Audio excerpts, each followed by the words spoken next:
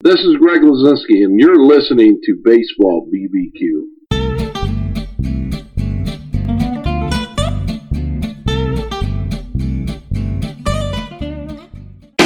Hi, this is Gary Mack of the Mets Musics Podcast, and you're listening to Jeff and Len on Baseball and Barbecue, one of my favorite podcasts, and I know it's one of yours too. The only problem is, after I get done listening to it, I'm hungry. All right, guys, take it away.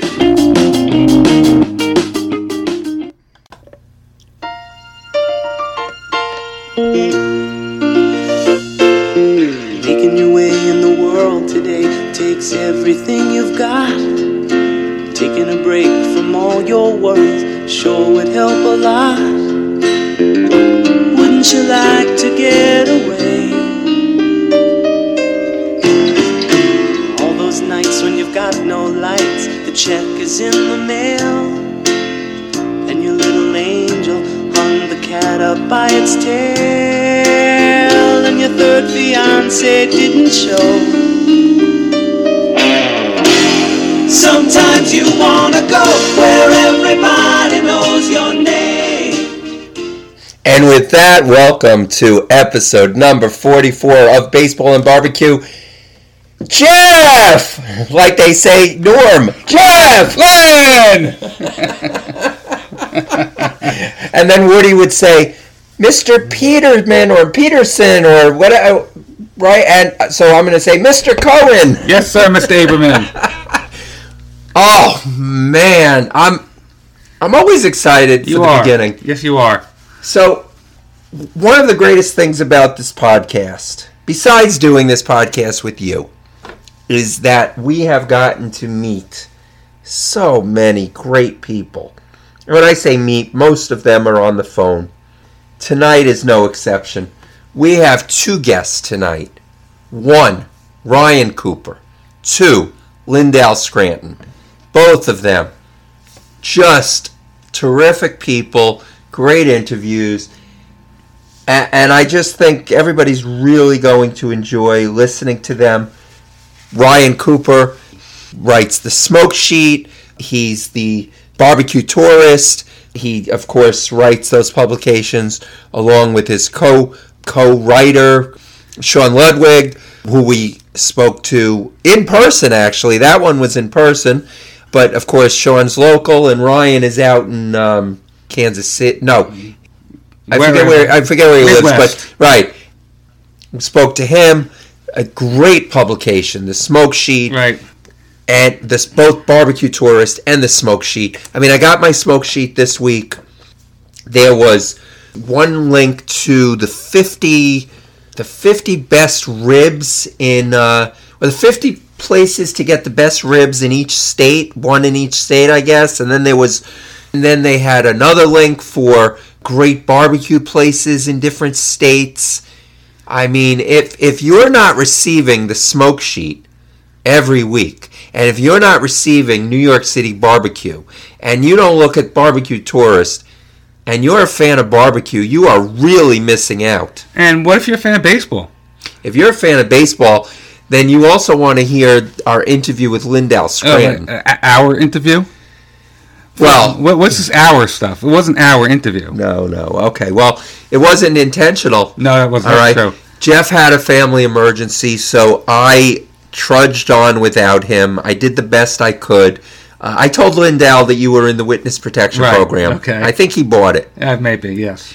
Lindell Scranton has a podcast called Tailgate Guys. Tailgate Guys Barbecue. But before that, he was an esteemed right sports writer, covered baseball and mainly the Cardinals. The Cardinals, as we know now, are going to the National League Championship Series. Right, and when I got in touch with Lindell, I wanted to have him on to talk about his podcast. Right. But then he said, well, we could talk about baseball. Can I come on during the playoffs?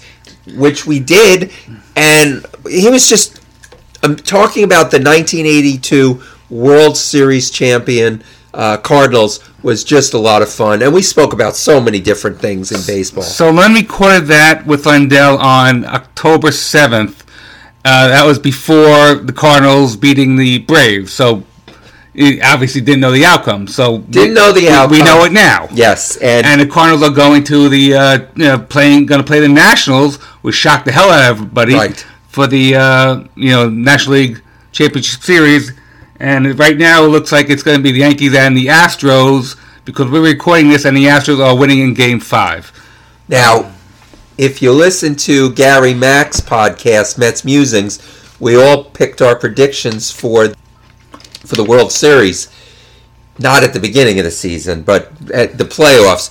And I picked Cardinals and Astros. And I went with Cardinals and Rays, which is still possible. The game's not over yet, but it's possible. Well, by the time everybody hears this, the game will be over, obviously. But. Right, and we will know. But and the Rays are actually doing quite well. I mean, they went further. Yeah, they're giving the Astros a run for their money.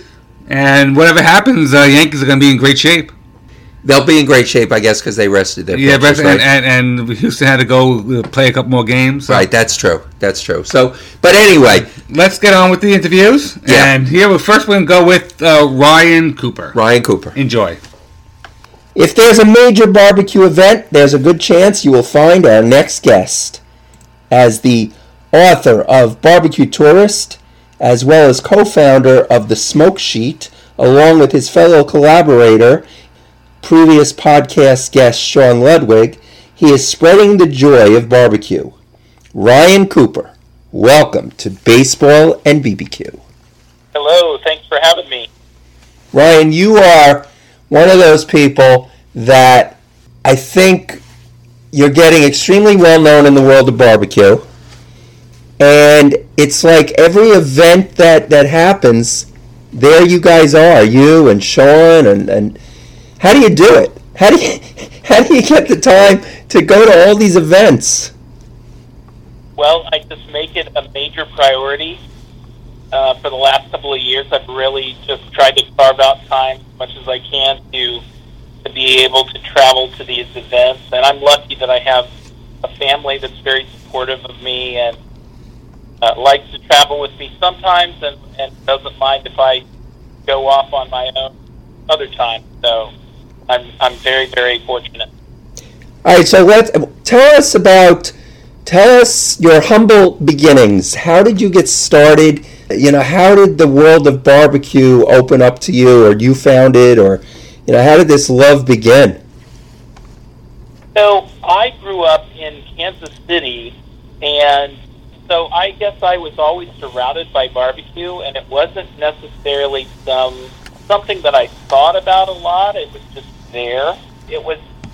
I just vividly remember my dad being outside most weekends, grilling ribs in the backyard on his Weber, and I thought at the time his ribs were the best in the world that I had ever had, and looking back now, I think he breaks every single, rule in barbecue and all that, and I would love to go back in time and try his ribs now, but at the time I just thought they were fantastic, but barbecue was never really anything it was just a normal part of life, I guess. So I really got excited about barbecue, I would say, after I became a homeowner and bought a grill to start testing out recipes of my own in the backyard. And I kind of had the idea to, it'd be great to travel to these different places and try all the various styles of barbecue, but just didn't really think about doing that until I made my first trip to Texas, and I realized how different the barbecue was down there and how different the barbecue culture was. And then after that, I was like, oh my gosh, I need to travel to every different region, every place I can, and try this unique cuisine. And I've been doing that ever since. Ryan, let me ask you about how you got started with your website, the BBQ Tourist, and the Smoke Sheet. What drove that? How did you get started? How often do you update it? Could you tell us what got you started running those sites? Well, so my job and my background is I'm actually a cultural geographer, for the National Park Service. And what that means is I make maps about places across the United States, and I try to understand different cultures, subcultures across the U.S. So just as a fun side project, I decided to make a map that showed all of the different barbecue spots in Kansas City where I'm from, and to also talk a little bit about the history of Kansas City barbecue and what's unique about it. And so that was the first thing I did probably 2 years ago. I made this KC barbecue map. That was my first project. And then I decided, well, okay, that was so much fun and people really liked looking at it.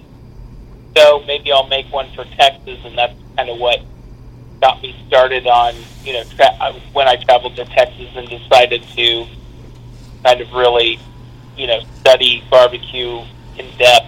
And it was that trip to Texas that I actually met Sean Ludwig standing in line at Snow's Barbecue. And it was just kind of a revelation because I saw somebody standing right in front of me in line that was every bit as passionate about learning about barbecue and going to different places as I was. So that was really great. And probably we stayed in contact after we had met in Texas and talked about barbecue and things like that. And probably 6 months later, Sean had the idea to start the Smoke Sheet newsletter, and he asked me to join him in doing that. So that's how the Smoke Sheet got started. The Smoke Sheet, Barbecue Tourist, they're excellent newsletters. We gave Sean a hard time, and we are an equal opportunity hard time giver. You rate 7 top barbecue podcasts, and what are we, number 8? I mean, because we apparently missed the top 7 there. Barely missed it. No, I think Sean answered it best. We're kind of looking for barbecue podcasts and your baseball and barbecue. I see. If it's barbecue and baseball, maybe that'll just put you over the edge, and we'll I don't know. We love your podcast. If we could, we would put every podcast that we listen to on there. And the great thing is more and more podcasts are coming out all the time that are great. And yes. It means that I have to listen so much more to a lot more as I'm driving to work or I'm cooking in the backyard. I have more to listen to, which is great. Ryan, I'm looking at your website, and it's really great. It's interactive, really like it, very clean, easy to navigate. You have a blog, you have a newsletter, you have pit stops. I was looking at the maps, and they're great because you just click on a map and say you want to go St. Louis, and you click on one of the symbols there, and it tells you all about the restaurant that you're featuring. And it has the hours, and if it's a website, and how to get there, and phone number. That's really fantastic. So your blog, how often do you update it? Is it monthly? What's your system of how to update those blogs?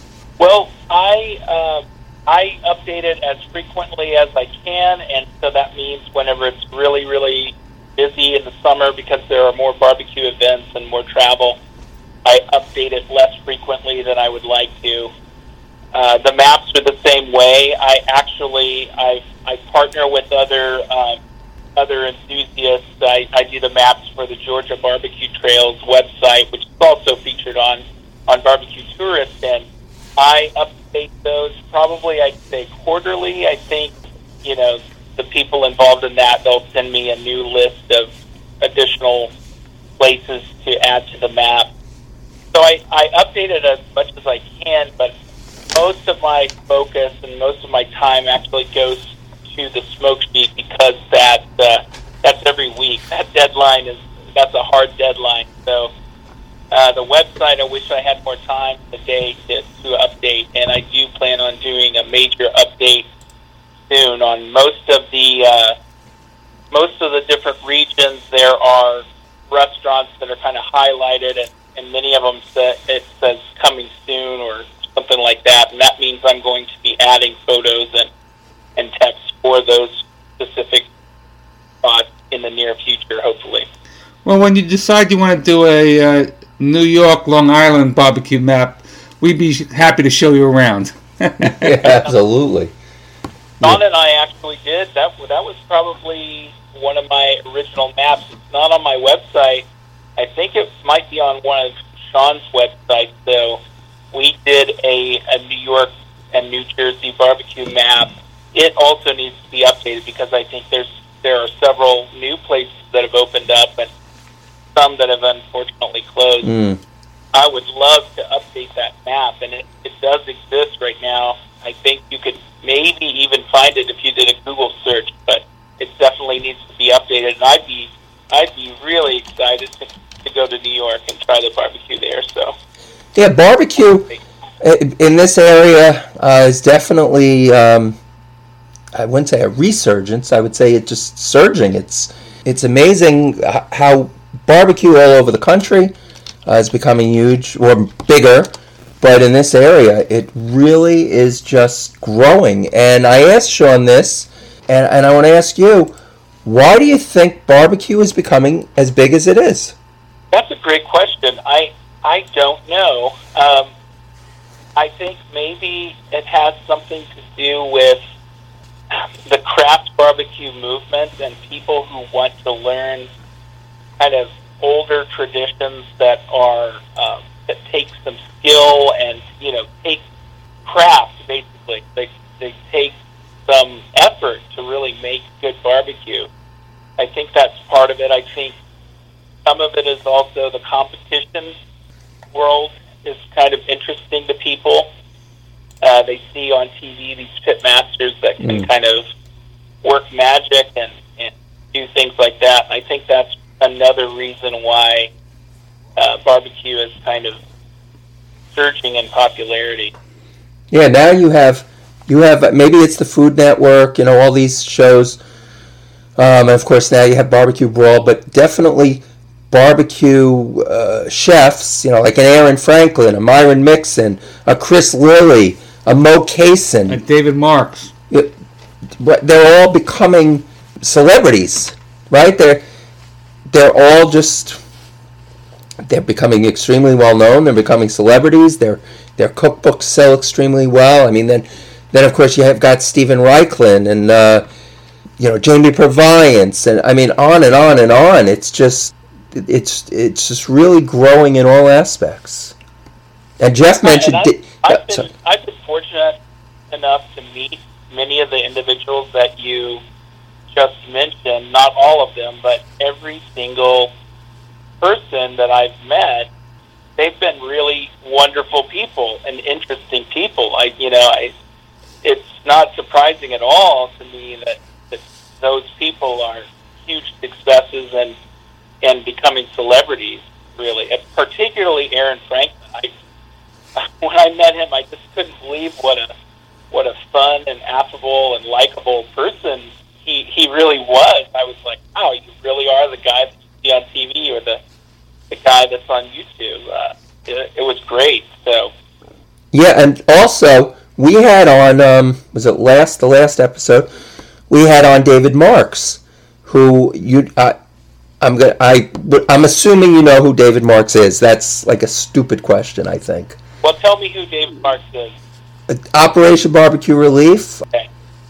The amount of time that if Operation Barbecue Relief is just an incredible organization, and the amount of time that he gives to it and all the volunteers give to it is just amazing. Yeah, I have never met David Marks. I did meet Dan Hayes in Kansas City at MBBQA, and they are there's another organization that they're just really taking off and doing huge things. I just heard that a few weeks ago they did their first international deployment. Right. Yep. The Bahamas. Mm-hmm. With the hurricane there, and it's just amazing to me because a lot of the people that started that organization are from the same area of Missouri that I'm from, and it started out just being a bunch of pit masters in interested in barbecue who wanted to help out in the aftermath of the tornado in Joplin, Missouri, and now suddenly it's this huge organization that they do just wonderful things all over the country. In fact, I think some of them deployed to Nebraska, where I live now, earlier this year when there was flooding. They're always going to places where there's hurricanes and natural disasters, and now they're even going international. So it's really wonderful. Now let's talk about where you're from, because you just returned home. I don't know how close to where you grew up it is, but you just returned to your home state for a little. What is it? A little barbecue competition called the American Royal. Tell us about that. Sean and I got to both go back home to Kansas City for the American Royal. So I went last year as well, and that was actually my first time to go after having gotten into barbecue.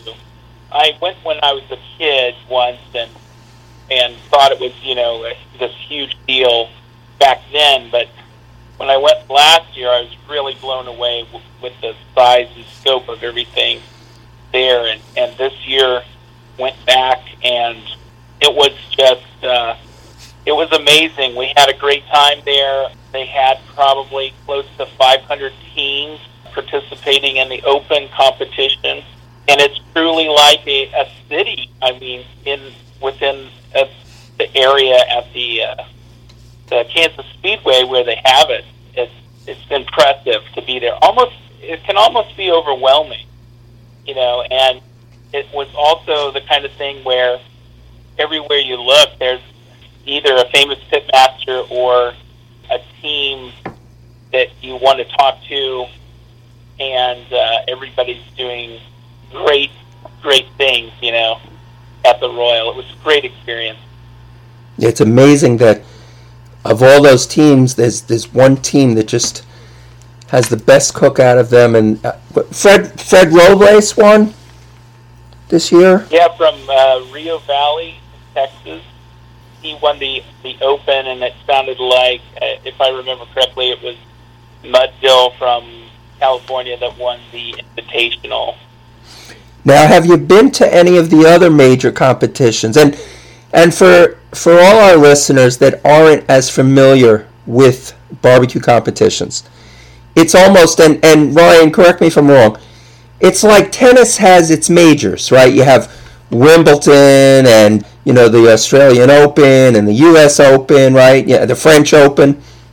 And then there are the little tournaments throughout the year. But you've got your majors. So in barbecue, what do you have? You have the American Royal. You have the Jack. What are the others? Memphis in May. Right, Memphis in May. Memphis in May, and then the Houston Livestock and Rodeo. Okay, which of those have you been to? I've only been to the American Royal, and I'm going to be going to the Jack for the first time in 2 or 3 weeks. Okay. Now, when you go, do people start to recognize you, and they're like, they know that if they talk to you, they're going to get mentioned in your smoke sheet and all your publications, and you're going to basically make them famous. Do they know that? Do they realize that? At competitions, that is not necessarily the case because they're very, very focused on what they're doing. Right. There are certainly people that recognize me, and often they may just know it's my face and they know I'm somebody, but they can't quite place it. But right. Often, people walk up and shake my hand and things like that, but they don't necessarily think I'm going to make them famous. However, at barbecue festivals, like public events, there's a little bit more where people recognize me and they'll say, "Hey, you're a barbecue tourist," and they'll want to take a photo or something like that. And certainly at those events, pitmasters, because they're interacting with the public a lot more. Right.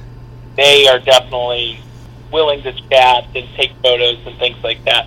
But at least at the American Royal competition, and I've been to a couple of other smaller competitions, those pitmasters are are pretty focused on what they're doing. In fact, you can kind of read their body language when you're coming around at a time that's not opportune for them. You need to kind of take the hint and kind of go away if they're in the middle of crunch time or something like that. And we definitely experienced that at the Royal, where we knew, okay, they're getting ready to turn in brisket and they're trying to put their box together. They're not going to want to answer a lot of questions from me or take photos or whatever. But you just kind of have to understand that that's what's going on at a competition. So the Jack Daniels 2019 World Championships in Lynchburg, Tennessee. Yes. And there's a link on your smoke sheets for any more information, and also other upcoming barbecue events. I'm looking at the one caught my eye on October 12th, the Eggtoberfest in Stone Mountain, Georgia. I guess that's just really for Big Green Eggs. Could you tell us about that one? Yeah, and I don't know a lot about it other than we had a reader that sent that to us, and it's actually somebody that has their own YouTube channel and cookbook. Grill Girl Robin is actually in Florida. Oh, is that Robin Lindar? Yeah, okay. Robin Lindar. She sent that to us and said, hey, this is a great event. You should think about including it in the smoke sheet. So we looked into it and thought it looked really unique. It looked like a perfect opportunity for people who like Big Green Eggs or who are interested in that kind of ceramic cooker to get together. And it sounds like there are cooking demonstrations there. There may be little contests at that. And there also might be the opportunity, if you're sort of on the fence about buying a Big Green Egg and you want to learn more, and maybe you want to learn, which one is right for you and for your needs. So it sounded like an interesting event for Big Green Egg lovers or enthusiasts. We're recording this on October 2nd, and I see on October 5th there's a Brew and Q in Perth, Western Australia. I'm thinking you're not going to be going to that one.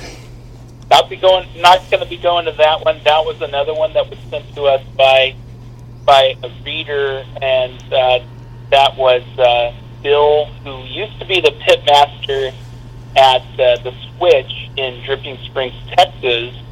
He's no longer with them, but he is the featured pit master at that event in Perth, and he's there right now. I just saw he landed yesterday or the day before and is enjoying Australia, and he's going to be teaching some classes to the folks in Western Australia.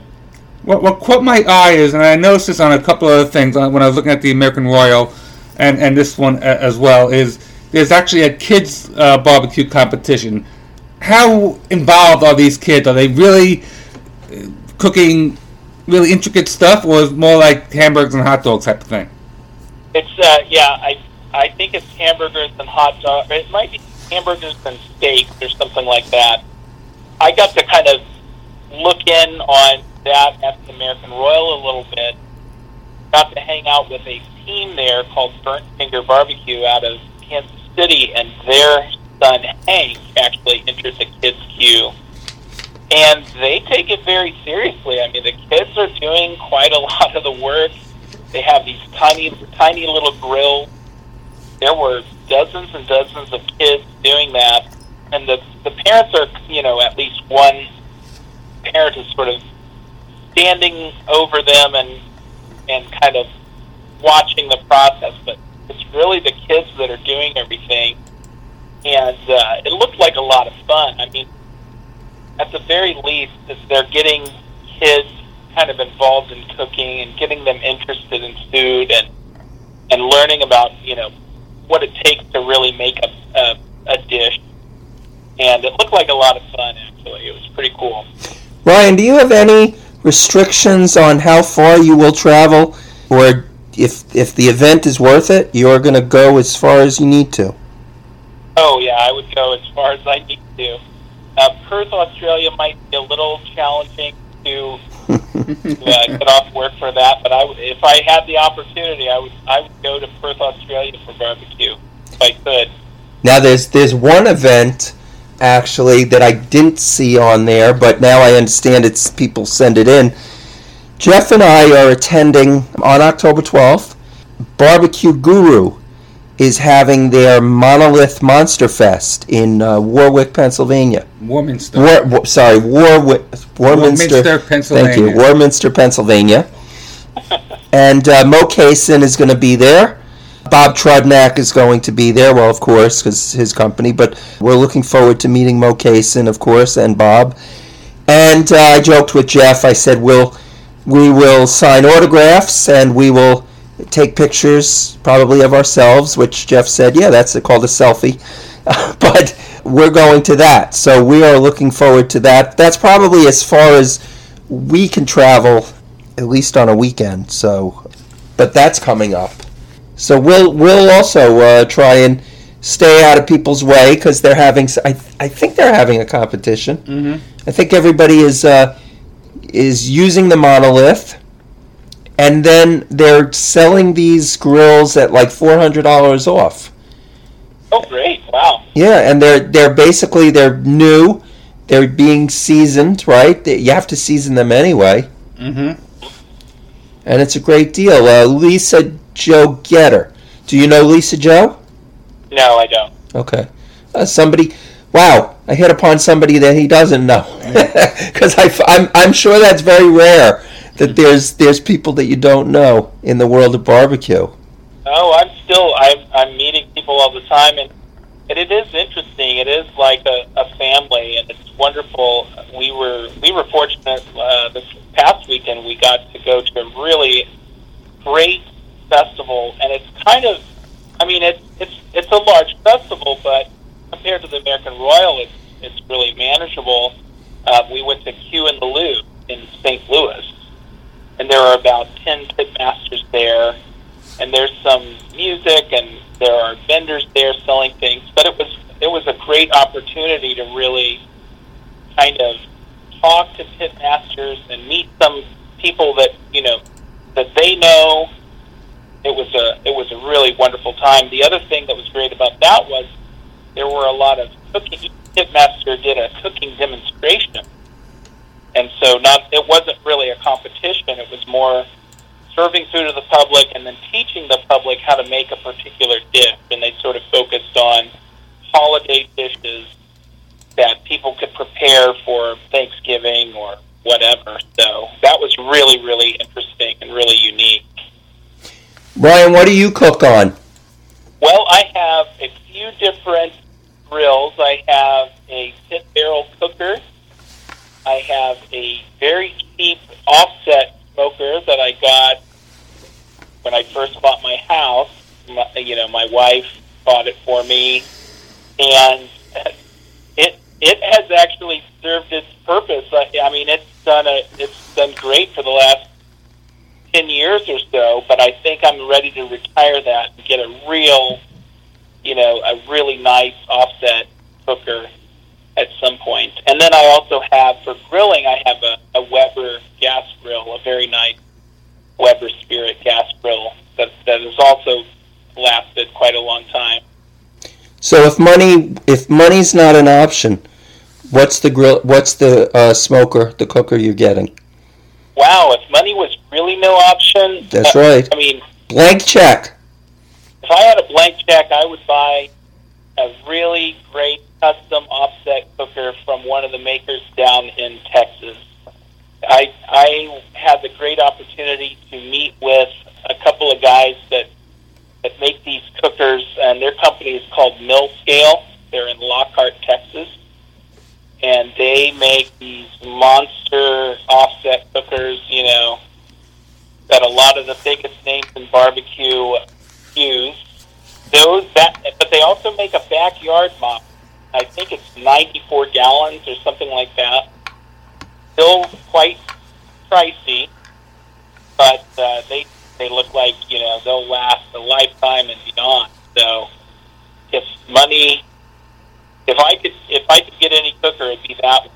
There was also another pit builder I met down in Fort Worth, Texas, AJ's Custom Cookers. He makes some really interesting things as well.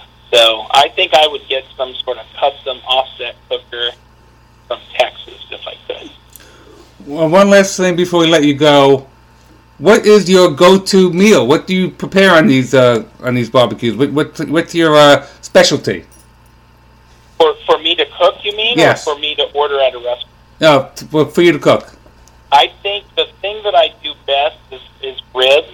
I think I do really good Kansas City style ribs. I tend to try to stick with sort of the traditional classics in barbecue. I make a lot of ribs. I make a lot of brisket and pork butt, and I make really good beef ribs as well. I try to do as much cooking as I can, because anytime I'm not out traveling, I'm trying. I get the urge to make barbecue in my backyard, and anytime the weather is nice, I'm out there, cooking. And the thing is, I travel so much, I get a lot of different rubs and sauces like that. So I want to try those out, and so I have a whole basement full of rubs. I'm looking at them right now. It's just like they're all just sitting there waiting to be used. So I try those out as much as I can when I'm at home. And you have to, because otherwise they go bad. They don't last forever. I end up trying to give them away to people if I know, because they only last so long. So I try to, use them if I can, or give them to somebody that could use them. But there are so many great products out there on the market, and it's really interesting to try as many as you can. So, Ryan, we've talked about this, and for our listeners, you should know that now you've heard from Ryan Cooper, you've heard from Sean Ludwig, and we have asked them to make appearances on this show to talk about the world of barbecue, things that have happened, things coming up, things you should know. And so, Ryan, I hope we still have your commitment to appear on this, and we can make this one of your top 7 favorite podcasts. I mean, you gotta like one that you're on, or at least make it 8. Now that both Sean and I were on, we definitely have to get you in the 7. Yeah, I mean, vanity would say yes. I mean, you're on it. So, Ryan, please tell our listeners where we can get in contact with you, your website, and your newsletters. Yeah, so we try to keep them as simple as we can. My website is bbqtourist.com, and the Smoke Seat, you can sign up or view the archive at bbqnewsletter.com. You can reach me at ryan@bbqtourist.com by email, or bbqnewsletter@gmail.com. And I dare any of our listeners that look at these websites, first of all, you will get lost in them. It's like going down a rabbit hole. It's incredible. If you love barbecue as much as we do, you'll spend countless time on this. But I dare you to find a picture of Ryan where he's not smiling. And I don't mean just smiling. I mean, you have a smile that is like huge. It's incredible. Well, I'm out there traveling, going to these great barbecue places and meeting these wonderful people, so I can't help but be really happy and excited to be out there. Right. But I got to ask, are you now bearded or beardless? I am bearded right now, but that's the other thing I got to tell you guys. At some of these events where people, especially the competitions, I went to one in Murfreesboro, Illinois, called the Praise the Lard competition. Very interesting because it's both a Kansas City Barbecue Society and the Memphis Barbecue Network sanctioned competition all in one. But everybody saw me with my beard and my black shirt and my barbecue hat and assumed I was a pitman. So everybody there wishing me good luck. Think, wow, you're really, you're walking around here like you've already won the competition and all this stuff. And I just was laughing because I thought I'm not even cooking, and I'm just a guy with a camera taking photos. I'm just a tourist or whatever. But everybody, when I have my beard, everybody assumes I'm a pit master. So. Oh, and I gotta ask you one more. You've got a hat in these pictures that says Cash on it. Yeah, that's one of my favorite hats. I got that at the Johnny Cash Museum in Nashville, and that was actually on my first ever real barbecue trip. Before Barbecue Tourist, before the Smoke Sheet, my wife and I went on a trip for our anniversary to Nashville, and I ended up going to Peg Leg Porker in Nashville and going to the Johnny Cash Museum, and I picked that hat up. That's my, like one of my signature hats. And then I picked up a few other barbecue hats along the way. I probably have 50 to 75 barbecue hats. For some reason, I kind of wear the same 2 or 3 hats almost everywhere I go. I guess they fit my head and they're comfortable. So. It's like naming baseball hats. Yeah, you have that in common with Jeff. Jeff has a ton of baseball hats. Uh-huh. Yeah, that's what I'm looking at them right now. I see about 50 of them, and I think they're kind of like souvenirs, so I don't want to mess them up. So I just kind of keep them on the shelf and wear the same 2 or 3 hats. I should probably dig out these hats and wear them everywhere I go, but. Well, Ryan, we appreciate it. You've been a fantastic guest, and we're looking forward to a long and great relationship, learning about barbecue from you and your travels, you and Sean. We really appreciate it, so thank you very much. Thank you both for having me on here. I really enjoyed talking to you, and I can't wait to chat with you all again and tell you what else is going on out there in the world of barbecue. We're looking forward to it. Thanks, Ryan. Thank you, Ryan. All right, thank you. And we want to thank Ryan Cooper for joining us here on Baseball and BBQ. So what do you think? He was a great source of information, just terrific guy. Just remember, guys, the Smoke Sheet Barbecue Newsletter, barbecuetourist.com. Look it up on Google, on the internet, whatever. Find it. You will really enjoy it. We don't have much time to take a break or anything. You guys take a break, whatever you want, but we've got to get right to the next interview. Well, before we do that, I want to tell people to give us a call. We have time for that? Of course, 516-855-8214. Send us an email at baseballandbbq@gmail.com. Check us out on our Facebook page. Tweet us. Our Twitter address is at baseballandbbq. And we have our website, www.baseballandbbq.weebly.com. And we have our Instagram called Baseball and Barbecue, barbecue all spelled out. And now here's Len's interview with Lindell Scranton. Our guest is what we refer to on Baseball and Barbecue as a double threat. As the host of the podcast Tailgate Guys Barbecue Show, he can be heard weekly with his co-host and fellow pitmaster Steve Kohler as they discuss all things barbecue. But this 2017 Springfield Area Sports Hall of Fame inductee can also discuss baseball, as he covered that along with football, basketball, golf, auto racing, and bowling during the 36 years he spent as a reporter. Sounds like this Renaissance man has had a long career filled with many of his favorite things. Hopefully, appearing as a guest on our show will be added to his list of pleasures. Welcome, Lindell Scranton, to Baseball and Barbecue. Lynn, thank you for the introduction. It's great to be on. You know, it's still very strange for me to be interviewed. I spent 36 years interviewing other people, so this is still a little bit hard for me to get used to. But thanks for the intro. You're welcome. As a sports writer for all those years, I had to make sure that I wrote something that might be acceptable to your standards. Well, you did very well. It made me sound better than I am, so thanks. Thank you. Well, actually, what I wanted to do in my life was to be a sports reporter. Who knows? Maybe eventually, but I wanted to be a writer for sports as well. But so, baseball and barbecue listeners, the way that I found Lindell was I was looking for barbecue podcasts, and I happened upon his. I will tell you, I think it's one of the best out there. Extremely informative, entertaining.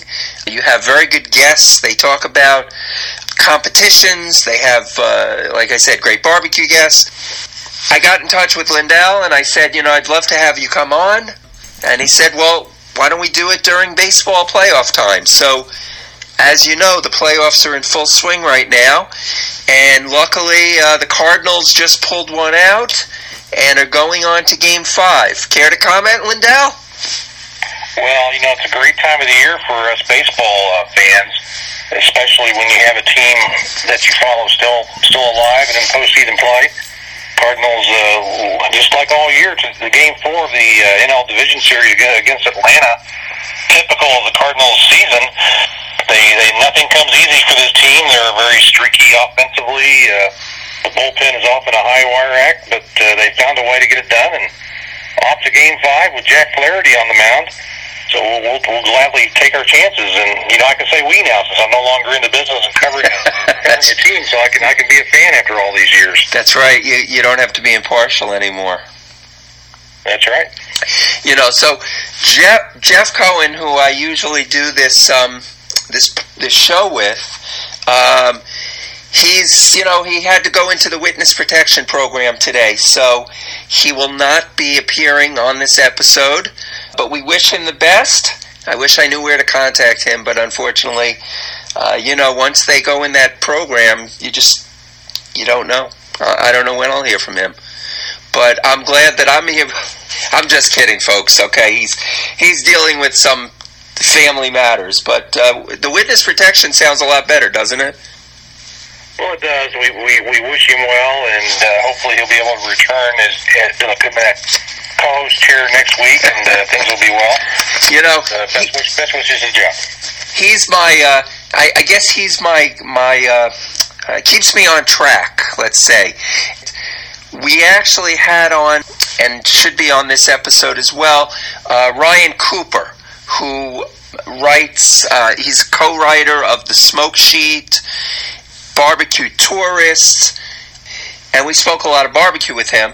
So Jeff's like, make sure that you speak to Lindell about baseball. Make sure you don't do all barbecue, that you do baseball. So I'm going to try, we're going to talk about baseball, but I have to tell you, occasionally I might have to slip in some barbecue talk.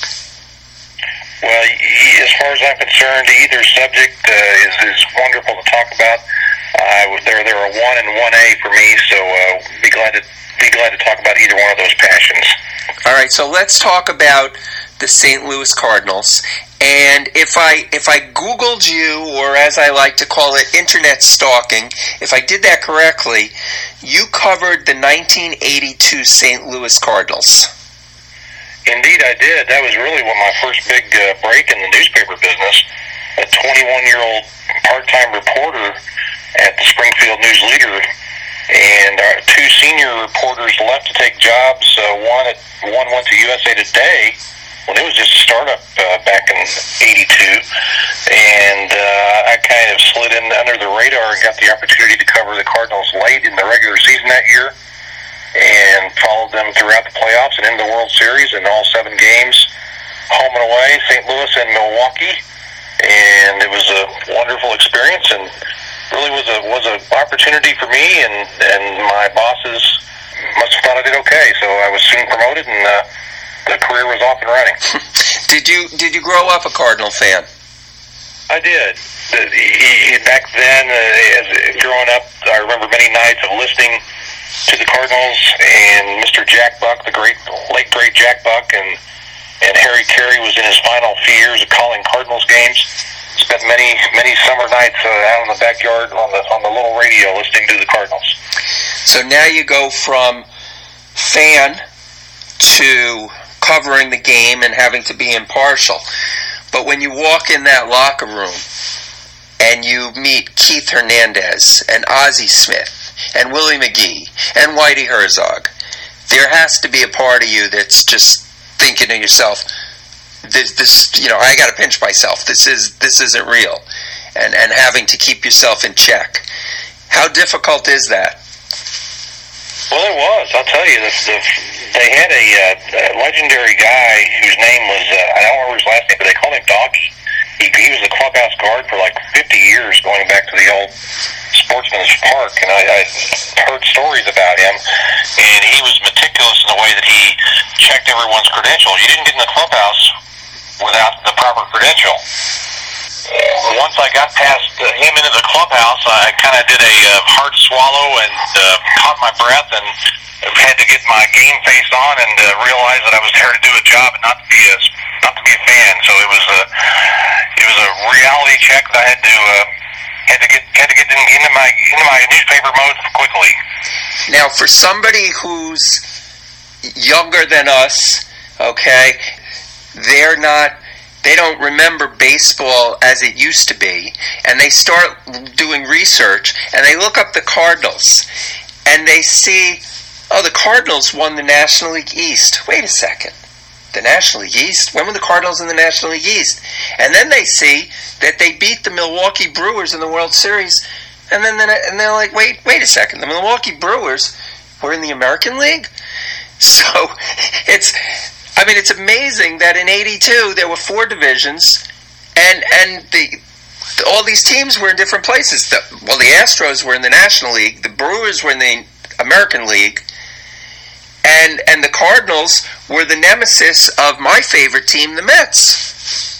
Yeah, I still have a little bit of a hard time occasionally realizing the Brewers are a National League team and the Astros are in the American League. That's still a little bit weird to me, but the Cardinals and the Mets rivalry in the 80s was really one for the ages. The Mets would roll into St. Louis, and so many memorable games. I think I was there the night that Darryl Strawberry hit the home run off the scoreboard clock as the Mets were headed toward the division title. I think it was in '86 to put away the Cardinals in early September. Just so many memorable rivalries, and that was a great series between those two teams. And of course, the year in was it '85 when Terry Pendleton hit the memorable home run off of Roger McDowell in Shea Stadium to help the Cardinals win an extra inning game in September. There, just lots of memories. Yeah, actually, Jeff was an intern with the Mets in '80. He always tells the story in '84 or '85. He was an intern with them. He went to St. John's and he interned, and he has some exciting stories about that year.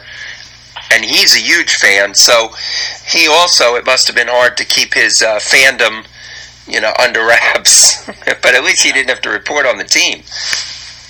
Yeah, that's true. And that was an interesting group of Cardinals. The 82 team in particular had very little home run power. I don't think there was a guy on the team that hit 20 home runs. Which, for anyone in this modern era, that's just unfathomable that you couldn't hit home runs. But that was the Whitey Ball era where they had defense and speed, and it was a totally different game. And in a lot of ways, I miss that style of ball. It just sounded like the old get off your lawn guy, but that was fun to watch back then when teams hit and run and executed and played defense and did fundamental things. Right. Well, these days the bat boy can hit 20 home runs. Yes, that's right. If you don't hit 20 home runs, what's the deal? You're off the team. Right. Exactly. All right. So that team, and Jeff and I will talk a lot about players that are in the Hall of Fame, should be in the Hall of Fame, had Hall of Fame years in ordinary careers. But there's one guy on that team, Willie McGee, and I remember Willie McGee. And every time he came up, it seemed with runners in scoring position, they were going to score. Willie McGee, 2 batting titles, 1985 National League MVP, borderline Hall of Famer. Borderline. I can't. I would not be able to say he's a Hall of Famer. I think he's one of those guys who's in the very good category and just misses. but had a great career. He's one of those guys you have to think about, but just doesn't quite make the cut, in my opinion. Right. Well, on our last show, we like to focus on a particular Hall of Famer. We used to call them lesser-known Hall of Famers, and we talk about guys played in the late 80s, and, the people that probably people don't remember or know about or whatever, and we talk about them. And now we're just talking about Hall of Famers. So Joe Torre came up. Now, Joe Torre was also borderline Hall of Famer. I think he also had an MVP. So as a player, and then, of course, his managerial experience with the Yankees is what put him over the top.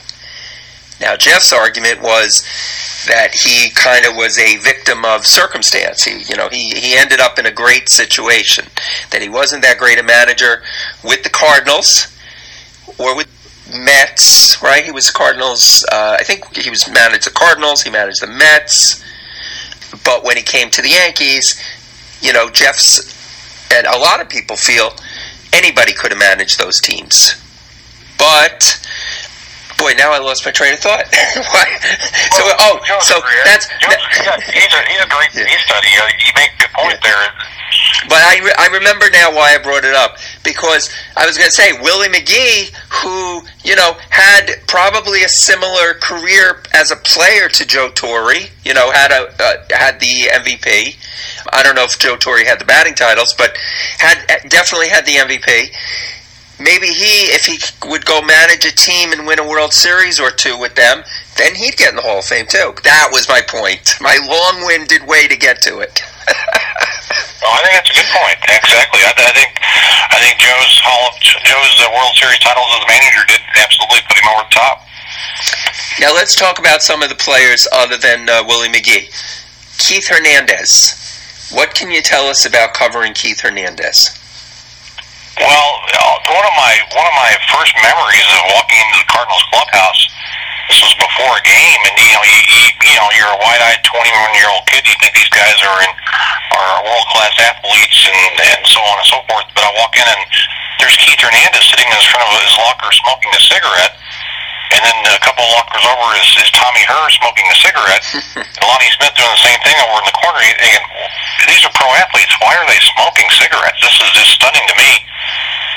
But then you go back to that famous picture of Len Dawson and the Chiefs at the halftime of the Super Bowl IV, smoking a cigarette and drinking a Fresca in the locker room. So I don't know. It just stuck out to me that Keith Hernandez is a guy who you just look up to so much as a kid. And then you see him in a pro setting, and he's in the locker room smoking. It caught me as weird. Yeah, I agree with you. Keith Hernandez, Hall of Famer? I think he falls in that Willie McGee category. I think he's a little bit closer than Willie because of the championships with two teams, and for his defense. He's probably as good a defensive first baseman as ever played the game. I think he's close, but maybe just outside. He's the guy who will get a real good look from the I don't know if they call it the Veterans Committee anymore, but the guys who've been looked over the first time around. I think he'll get a look in a few years. Now, Ozzie Smith, obviously in the Hall of Fame, but what can you tell us about covering Ozzie, the Wizard of Oz? Just a very, very, very classy individual. I remember he was one of the first star athletes that I had the opportunity to interview. In the early days of going in the locker room, and late in that regular season, I kind of picked the under the radar guys to kind of get my feet wet, go up and talk to the guys like Ken Oberkfell, the third baseman, or Mike Ramsey, the utility infielder. But then I've worked up the courage to talk to Ozzie, and he was just a super guy, and just very classy in the way he carried himself on and off the field. Now, Whitey Herzog was the manager of that team, right? Nicknamed the White Rat. Any anecdotes about Whitey? Whitey was just an average old guy. He's a country guy. Grew up in rural Illinois, but he had that persona of being just a country boy. But he was a genius underneath that persona. You know, he was Mr. Analytics, I think, before there were analytics. He didn't have computers because they weren't available at that time. He had notebooks that he had in the dugout or in his desk in his office, and he always was referring to notebooks and color codes. And he was an analytics guy, but very, very smart. That maybe a lot of people didn't realize because he played that country persona so much. Right. Now, on the 82 Cardinals, he didn't play in the series, but I know he played with them during the year. Did you have any interaction with Mark Littell? Do you remember Mark at all? Well, I know of Mark very well, just following him with the Royals, where he had his most success, and then this brief time with the Cardinals. I don't really have any memories of him in 82. I'm not sure that he was active in the postseason on the roster. I heard him on your show last week. Oh, thank you. Guy. And he had a good career. But I can't say that I recall much about his contributions to the Cardinals that year. I absolutely love what he's invented, the Nutty Buddy. Yeah. And awesome. The advertising that they do for it, and the couple of things like they say when you take a heater to the Peter, and then I think they say it's like a Ferrari for your crotch, and I laugh, but the truth is it's a fantastic invention. Yeah, there are a lot of catchers in particular. I think that wish that had been invented much earlier. So that's a brilliant idea he came up with. But when he stands there and he takes 90-mile-an-hour fastballs while he's wearing it, and so you know it's a product that he believes in. Oh, absolutely, and props to him. That's a great job, great invention. Now let's fast forward to the Cardinals are, I guess, compared to maybe second to the Yankees as far as World Series wins. I think. Yeah, I think so. 11 World Championships. Second to the Yankees, who are 27. Dodgers maybe have 9. Right. To be in third place. So they're a great organization. They've always been extremely well run. They keep their managers for a long time. They keep pitching coaches. I mean, they stay together, which I think the consistency is one of those things that, like a team like the Mets, is lacking. Even in a time when managers would get hired and fired, with the Yankees, with Steinbrenner and Billy Martin and all that, they always stayed the course, and I think that might have helped. If you had to pick a favorite Cardinal team that you saw win a World Series, which would it be? Well, as far as favorite team, it was well before my time of covering them, but the 1967 team that defeated the Red Sox, the Bob Gibson, Lou Brock teams. I mean, those guys were my heroes growing up. And Lou Brock, and it was a thrill later on after he retired. He came to Springfield for an event, and I got to meet him and do a story about him. And he is high on my list as far as the most classy professional athletes that I've ever encountered. Just a wonderful human being. And that team, that was my introduction. My first year, 1967, is the first year that I really remember taking a deep dive into baseball and never missing a game and keeping score while listening to the game. And that's really the team that I think made me a Cardinal fan to this day. There's you mentioned Bob Gibson. There's a book that I'm currently reading because we're going to have the author on. It's called The Year of the Pitcher. It's about Bob Gibson and Denny McLain. I think the year 1968, when they both had incredible records. I believe they faced each other in the World Series. Yeah, that would be right. That's year McLain won 30 games for the Tigers. Right. Gibson had his 1.12 ERA. Right. And they lowered the mound the following year. That was definitely the era of pitching. Yes, and it's a very good book. A year like that repeated, certainly not in this modern age of launch angles and swinging for the fences. Oh yeah, well yeah, I want to talk about all those all the statistical numbers that they come up with now, but yeah. So what more can you say about Bob Gibson? Yeah, just a tough human being, tough competitor. Mr. Intimidation. I remember being riding an elevator with Bob Gibson sometime in the 80s when I was up and covering a regular season game. Bob was doing some announcing for the team. I was too intimidated to even say hello to him in the elevator. He's one of those guys that you're just in awe of, and there's never been another Cardinal pitcher like him. That's for sure. Yeah, Jeff was commenting the other day because I guess Didi did some grandstanding with his grand slam that he hit the other day, in the playoffs, and then of course you got Ronald Acuna Jr., right, who holds the bat thinking that he's gonna hit the home run, and he ends up on first, right? And he basically said if Bob Gibson was pitching the next time up, these guys would have had very different results. That's for sure. We can be assured that would have been the case if Gibson was pitching in this era. That's for sure. Now, in the American League, what's your thought on because you were in the press? What's your thought on Verlander and how he tried to restrict the reporter from being in the locker room? Did you have any thoughts on that? Yeah, that was disappointing. You would, and I don't know all the details of what was written before when Verlander was in Detroit, but that was disappointing. You would think that let him come in and try to do his job. If he doesn't want to talk to the guy, he doesn't have to. It's the player's right to talk or not talk to a certain press member. But it's disappointing that would happen. I hated to see that. Well, the Mets also had a situation this year in their locker room where a reporter asked a question, and it was a legitimate question. I can't remember off the top of my head what it was, but at the time, I didn't think anything of it. They exploded on him, and they almost got into an altercation.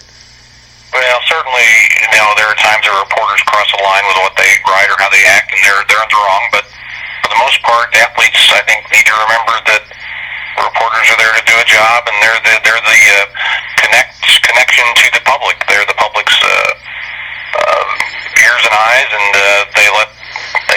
reporting has made the players a lot of money through helping make the game visible to the public and the people who buy tickets. So I think there needs to be some respect shown that way. Now, who's the best or your favorite player that you ever interviewed in baseball? Oh man, gosh, that is you would think I would have that one handy and ready to go for you, but I'll tell you, Frank White of the Kansas City Royals, and I didn't cover the Royals often, other than V5 World Series, but he would come to our area and do some occasional appearances, and he managed the AA Royals for a time as well, and we have the AA Cardinals team in Springfield, and Frank I always found just so accommodating and so impressive as well. He's much like Lou Brock. He'd rank high on my list of just people to cover just for being good, classy people, the way they conducted their business. Now, did you always want to be a sports reporter? No, that just kind of. I always tell people I didn't go into it with any plan. It just worked out that way. I was like a lot of kids who grew up and loved sports and wanted to play them, but wasn't good enough to be on the field playing. So I had an ability to write in English classes and so forth. So it just kind of worked out that way, and I did stats for my high school teams and got to know the local guys who would come out and cover the games for the local paper, and they introduced me to the sports editor, and just kind of got an opportunity, and that just kind of worked out that way.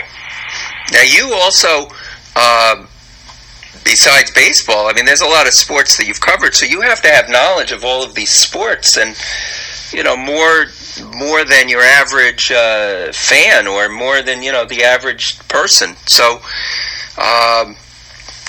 auto racing, golf. Those are two sports that have nothing in common, but you have to have a knowledge of those. How did you, educate yourself so well on all those things?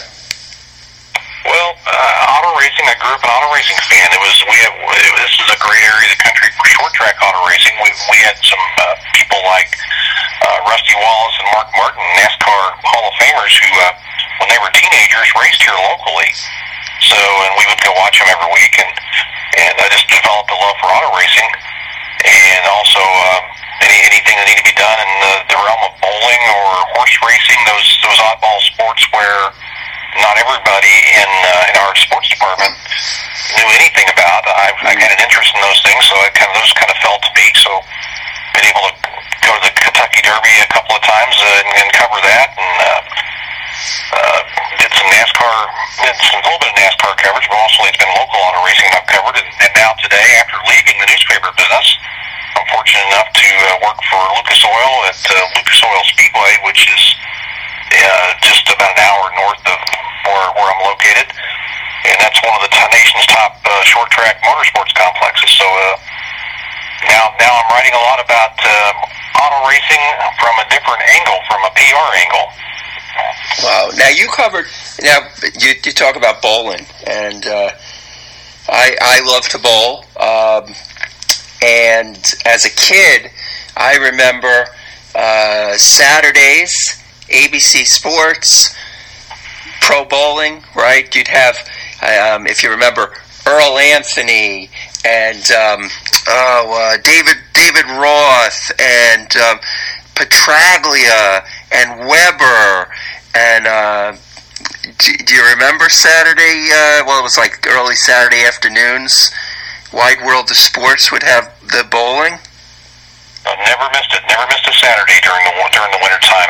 So Chris Schenkel right. on the play-by-play with Nelson Burton Jr. on the giving the color. It was must-see TV for me back in those days. Yes. I grew up a league bowler and bowled for more than 30 years, and was even in scratch leagues for a long time. I was actually pretty good. That's the one sport I could say that I was good at. So love to bowl. What's your high game? One career sanctioned 300. Wow. In 2004. So came close many times and had about given up on ever getting it, but finally got that one. So I can proudly say I was able to shoot one career 300. That's amazing. That is, as somebody who struggles to even get to 200 on the rare occasion, 300 is just a dream. That is amazing. What I can't believe is there was a story recently about a bowler, I think in this area, and he bowled 3 perfect games in a row in his league. Well, it's phenomenal now. We talk about how sports evolve and baseball has changed, but bowling is a sport that has taken a major transformation over the last probably 10 years. The kids are going up today, a lot of them are using 2 hands. So Yes. Put the ball with a 2-handed delivery and create just an amazing amount of power, and that's kind of the new phase of the game, and it's the scores today are just phenomenal. Yeah, they don't even use their fingers in the ball. It's some of them, right? Or they just put one finger in, it really is amazing. As a reporter, did you ever have a vote for whether it be the Baseball Hall of Fame? Did you ever have a vote there, or did you ever have any votes for, let's say, MVP or Rookie of the Year or any of that? No, I never did. We fell just under the threshold of covering enough games on a per season basis to join the Baseball Writers Association, which you needed to be a member of to do that. So I never had to do that, and I thought that was okay. I didn't really. I always was a little bit queasy when writers were voting on things like that. I was wondering if really that was our business to make those decisions or not. But I know should be the ones making decisions on the Hall of Fame, for instance. Yeah, well, a lot of times they let their personal preference or the personal feelings in. I mean, who knows with Verlander if this, I don't know if this reporter has a vote or not, but if that will affect things, or forget that one reporter, could be the press in general. If they have if they feel that he didn't treat the press fairly, maybe they'll take it out against him. Yeah, it's possible, but I think that story seemed to blow over fairly quickly. It didn't linger too long, so that's true. So a guy like Verlander, his accomplishments are so enormous. I don't know how they could keep him out on the first ballot when the time comes. What do you think about pitchers nowadays? And I don't think it's as I don't think it happens as much, but we had a situation with the Mets this year with Noah Syndergaard, and it got out that he didn't like pitching to Wilson Ramos, and he wanted to pitch to another catcher, and there was a situation they didn't want to give him his own personal catcher. Do you think that was blown out of proportion? It probably was, and you know more about that scene than I do, but we always hear about it right out here in the Midwest, that a lot of things in New York, the press looks for things to blow up, and that may be very well one of those things that made news on. It probably was blown up a little bit. Because you go back to the 70s and 80s when Tim McCarver was Steve Carlton's personal catcher, so that's not a new thing. Right. And Syndergaard may or may not have made a really huge issue out of wanting a certain catcher. I'm not sure. I didn't follow that story real close, but. Right. Yeah, well, you know how it is in New York. We like to think that everything centers around us, and that if it happened, everyone in the country must know about it. Well, that's what I hear. Right. Let's look at the Cardinals, the current Cardinals. Who do you think is the MVP on the Cardinals? I think the MVP is probably Colton Wong this year. He made a major step forward, and he's a guy when he hits, he brings a lot of other things to the table as well. His speed and his defense. I think he'll win the Gold Glove this year for the first time. And he's the guy who made a major breakthrough this year, and that's where I think he really connected with Mike Shildt when Shildt was elevated to the managership midway through 2018. I think Wong benefited from that. Marcell Ozuna's leads the team in RBIs, but man, he is so streaky. He drives Cardinal fans nuts. He can go 2 for 28, and then he can go 10 for 14 with 4 home runs. He's just a maddening guy to watch. And I'm still not sure how he ever won a Gold Glove when he was in Miami. Now the shortstop, and I'm gonna ask you to correct me if I'm wrong. DeJong, right? Well, I think DeYoung. Okay, see, DeYoung. I butchered that name. He had 30 home runs this year, right? Around that. He did. Okay. He did. Yeah, which is now looking back.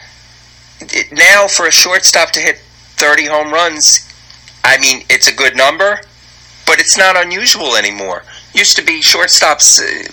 They were known for their glove, not really for their bat. Yeah, that position has really changed, hasn't it? Yeah. Back, I guess Cal Ripken Jr. was the first guy to kind of modernize that position into more of a run production and power hitting position, and then of course Alex Rodriguez followed soon after. Now that's the norm. You want guys who all over the field. There's not a place on the field where teams don't want someone who can hit 20, 25, or 30 home runs. Yeah. Yeah, even catcher, which they always say, well, you want a really good fielding catcher, but they also want a catcher that can hit. Yeah, and that's, you ask about MVP, Yadier Molina would be an obvious choice, I think, for most people to say. He had 20 home runs this year and played his usual stellar defense, even at an advancing age. But he missed a good chunk of the season with a thumb injury, so I'm not sure you can give the MVP to him. But they don't really have. They didn't have that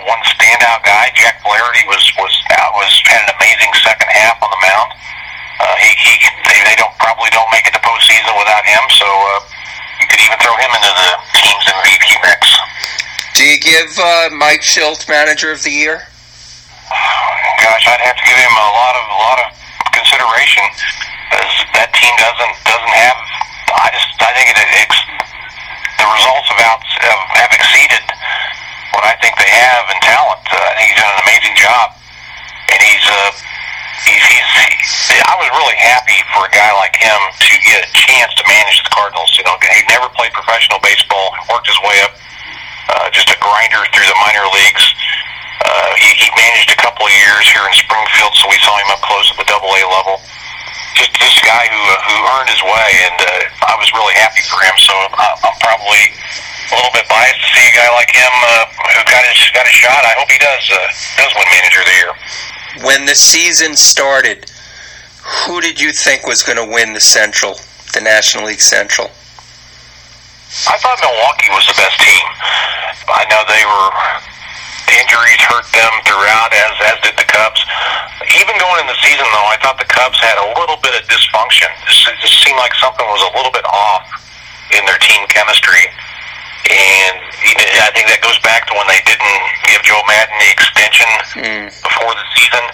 So it didn't surprise me that the Cubs didn't win the division, but they probably underachieved more than I thought they would. You know, it's amazing with the manager. You have Madden comes in, he wins a World Series. You know, he's the toast of the town. And then this year all you hear is, oh, they're probably going to fire him.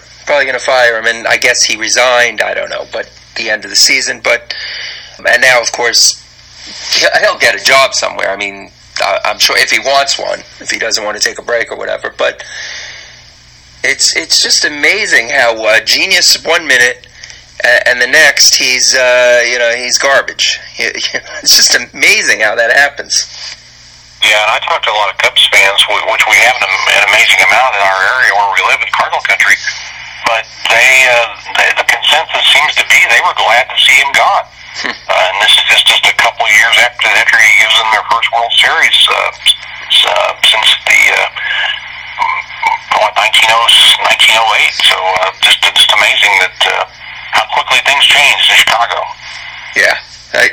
Right. It's amazing.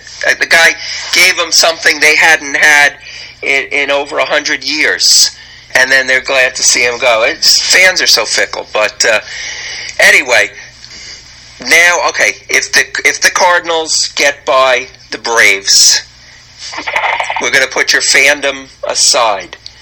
Cardinals get past the Braves, and they go up against the Dodgers. Let's say the Dodgers get through. Okay? What chance do you give them? You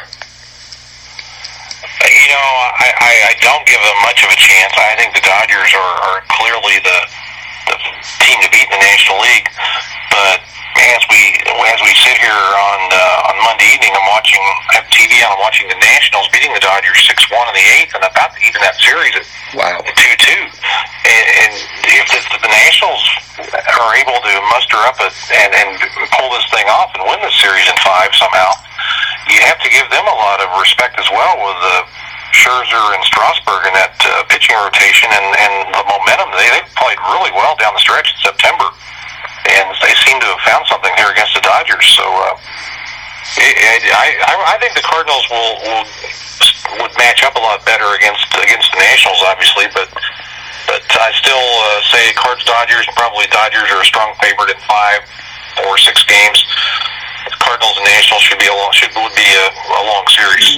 And all that said, Atlanta may be the best team, the best of those 4. So who knows? The problem with the Nationals is that they haven't figured out how Scherzer and Strasburg are going to pitch every single game, because that's what they need. That's exactly right. And no, the other night they pitched both of them in the same game. So right, they're going all out. They're playing the old let's win today and worry about tomorrow motto that a lot of college baseball teams use. Right. So now you've seen baseball over the years. Okay, you've seen the changes. What's your feeling on? Well, you said some of it. You liked the way it was small ball. You liked the way the way the Cardinals won with bunting runners over, hitting runners over, whatever. The game has changed. What's your thoughts on the game and the direction that it's going? Well, I think it's swung too far, and I think there's going to be a slight correction coming in the next few years. I don't think it's going to continue to be what we've seen this year. I think it's going to calm down some, and I hope it does. The analytics say that home runs are the thing, and they don't worry about strikeouts or batting average, and that's fine. But I think that people are going to realize that those things are still important, and I think home runs will remain the main thing teams are going to focus on. But you need pitching and defense also, and you need some speed and athleticism in the lineup.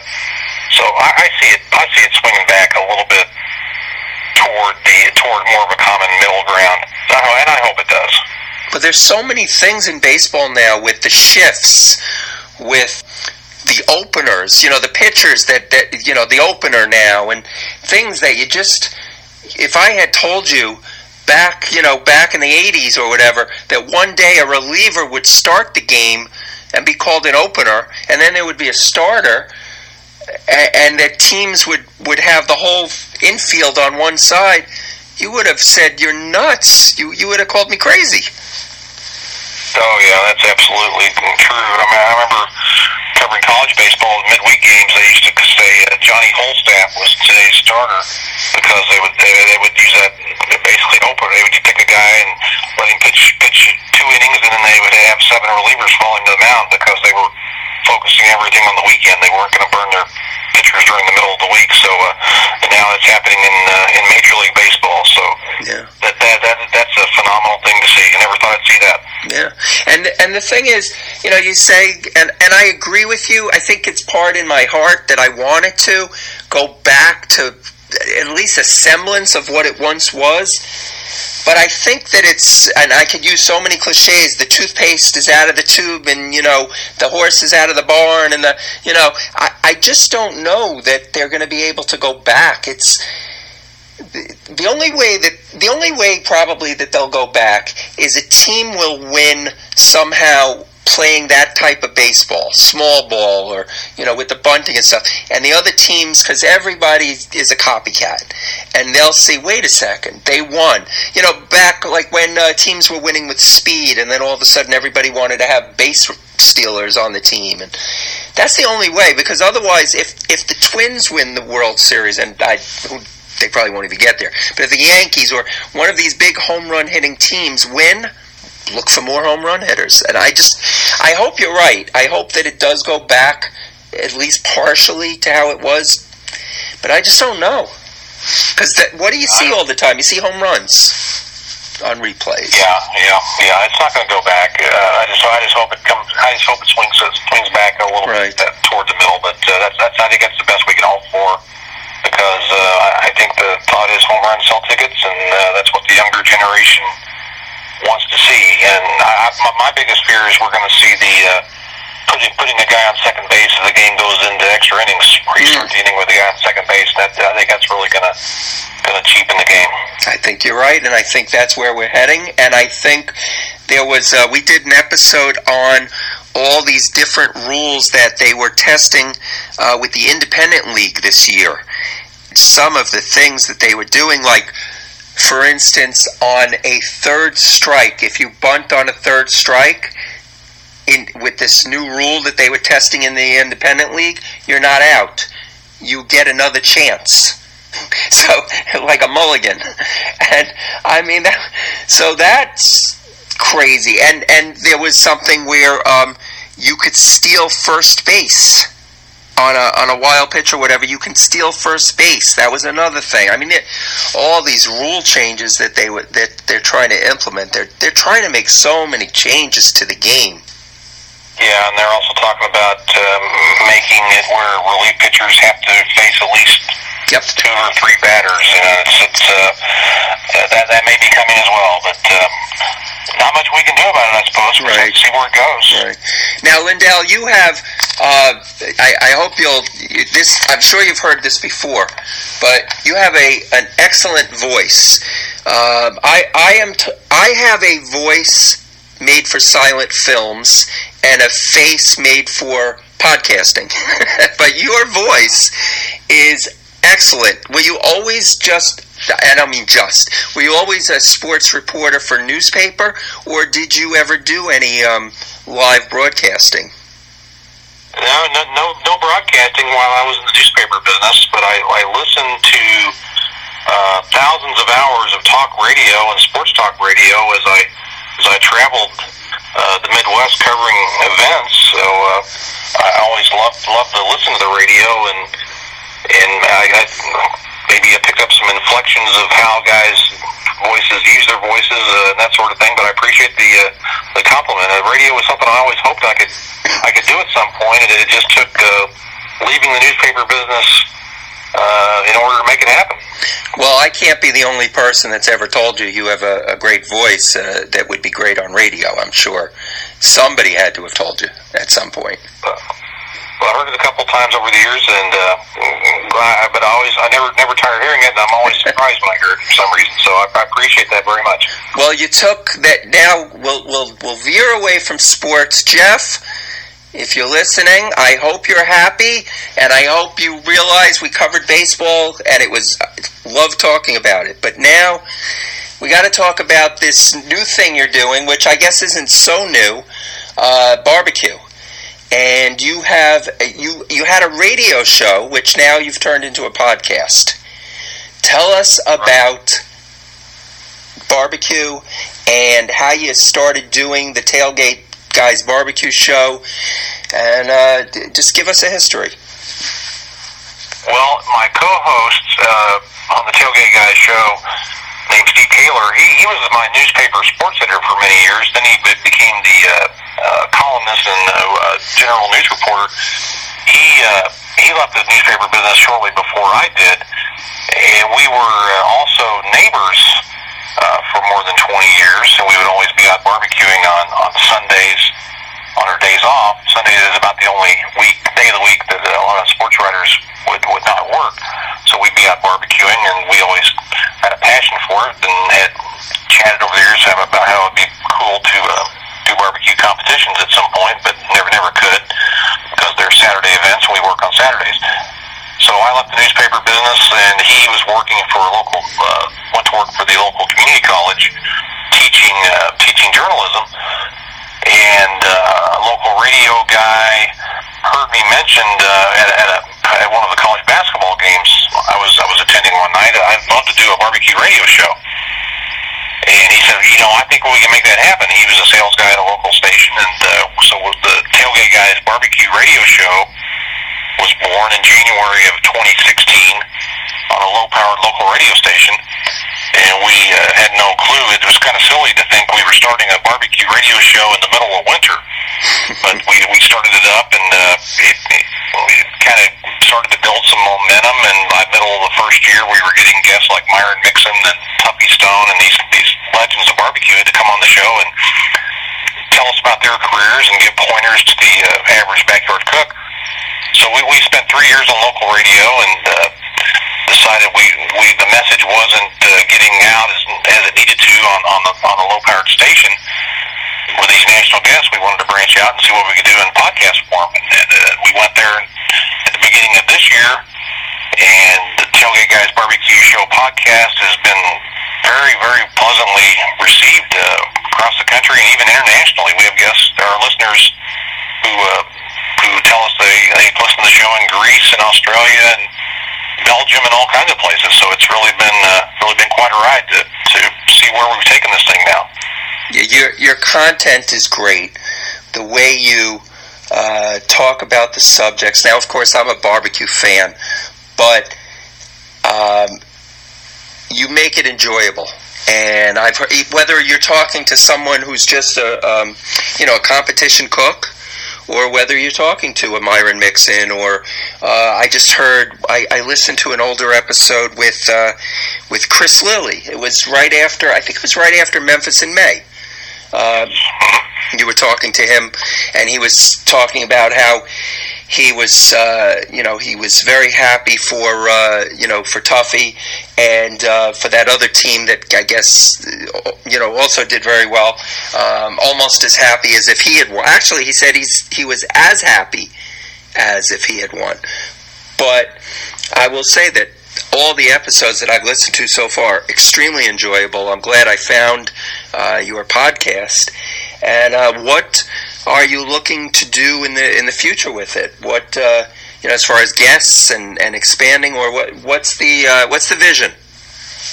Well, we always want to continue expanding our roster of guests. This week's coming up. The show we record shows on Tuesdays, and this week we'll have Mark Lambert, sweet bride of mine out of the Memphis, Tennessee area. He's one of the legends of barbecue, and he'll be a first-time guest. We haven't had him on either the radio version or the podcast version, so we look forward to talking to him. We want to expand our segment, which we began earlier in the year and kind of have been getting away from a little bit. It's called Under the Radar. We want to talk to people around the country that maybe aren't as well known, teams that are up and coming, individual pitmasters, even restaurant owners who are just getting started but are making a name for themselves at the local level. We want to try to tell their stories and help them get some exposure really before other people find out about them. So basically, we just love promoting the barbecue world, and the people we have had on the show, the Hall of Fame pitmasters or the average backyard people, have been so accommodating. It's been really a pleasure to have the stars of barbecue, the guys we used to watch on television on the old barbecue pitmaster shows. It's just been very humbling to have them on, and even get to meet them in person. Made a trip to Memphis in May this year to help a team, and we got to meet a lot of folks there. Was able to attend the American Royal recently and hang out with one of our local teams for 3 days, and saw so many of the stars of barbecue there. So we just think there's a lot of potential, a lot of growth yet to go. And you guys cook competitively too, and from what I've heard on the show, you've done well. Your partner did well in the State Cook-Off Association. Yeah, Steve and I, first couple of years we took KCBS together. He did 2 categories and I did 2. He came up with a back ailment, which KCBS competitions are 2-day events, and they really can be grueling on you physically. So he's now doing the SCA State competitions, which is a really growing organization. SCA Steaks. You just show up the day of and you get your steak, and 4 hours later it's cooked and you turn it in a 30-minute window. And he's really done well. That's kind of in his wheelhouse. I've done the KCBS competition side, taken that over with my wife, and we did our 21st this last weekend. 2 weeks ago, we had our first place in the category, taking first in pork. Congratulations! Beating a couple of the nation's best teams. It was a strong field of teams, so we were proud of not only winning, but who we finished ahead of. And but barbecue, we call it a sport because they keep score. And this past weekend, we took on some the big boys again. 7 of the top 10 teams in the country were on hand in a competition in Lebanon, Missouri, and we were handed a dose of humility after our win 2 weeks ago. We took a beat down this weekend, so back to work and trying to get better, and like a lot of sports, barbecue can humble you. Yes, it can. And what do you cook on? What kind of cooker are you using? I cook on barrel smokers, hot and fast. I have 2 Gateway barrel smokers and 1 Hunsaker drum smoker. Upright 55-gallon drums. Meat hangs directly over the fire. The old low and slow method that a lot of folks used for many years, and some teams still do with success, but a lot of the teams on the competition circuit have gone to the drum smokers, where you don't have to start cooking at midnight or 2 a.m. the night before a competition. You can get up at 5:30 and have your meat on by 6 and still have plenty of time to get it done. Yeah, I cook. I'm just a backyard cook. One day maybe I'll get up the nerve to be in a competition, but We had it on Noah Glanville of Pit Barrel Cookers, and I use a Pit Barrel as one of my cookers. I also use the Weber Smoky Mountain, which is the water smoker. Right. And who knows? I'm leaning towards some other things if I get a bigger backyard. Well, we've had Noah on our show a couple of times. He's a great guy, and that Pit Barrel is a fine cooking machine. I know Steve has that himself and uses it on occasion to cook his bigger meats. So, a lot of great options out there. A lot of great cookers these days for the different cooking styles. Yeah, as a matter of fact, we're going this weekend. We're venturing out to Warwick, Pennsylvania. Barbecue Guru is having something called the Monolith Monster Fest. Mo Kaysen is going to be there. They're going to be, I guess, all the teams. I don't know if it's a competition. I think it might be. They're all going to be cooking, though, on the Monoliths, which is a Kamado-type cooker. That they're all furnished with the Barbecue Guru devices. Oh, excellent. Well, please say hello to Mo. He's one of our favorite people, and he is such a great guy, and I'm sure he'll have a big cigar and a glass of scotch on ice fire with him, because he's just a cool dude and just a great cook. And talk about a guy who's an excellent spokesman for barbecue in general. He's just a great guy. Well, I have to tell you, Lindell, you are a great guy. This has been a fantastic interview. I am sorry that Jeff wasn't here. I'm also sorry that your partner on the podcast wasn't here as well, but I have really enjoyed our time together. So I can't thank you enough, and I'm looking forward to speaking to you again. I'm not going to make you commit to coming back on, but I hope that you will. I hope that we can have you back on sometime in the near future. Well, Lynn, anytime you want to talk about baseball and barbecue, man, I'm your guy. I'd love to talk about both, either one of those things or both of them at the same time. So thanks so much for having me on. Thank you very much, Lindell. I appreciate it. Thank you, Lindell. If you want to find his podcast, Tailgate Guys Barbecue Podcast, you can find it on iTunes or wherever you find your podcast. Listen to it. It's very informative. And Len, on episode 45, do you know who we have?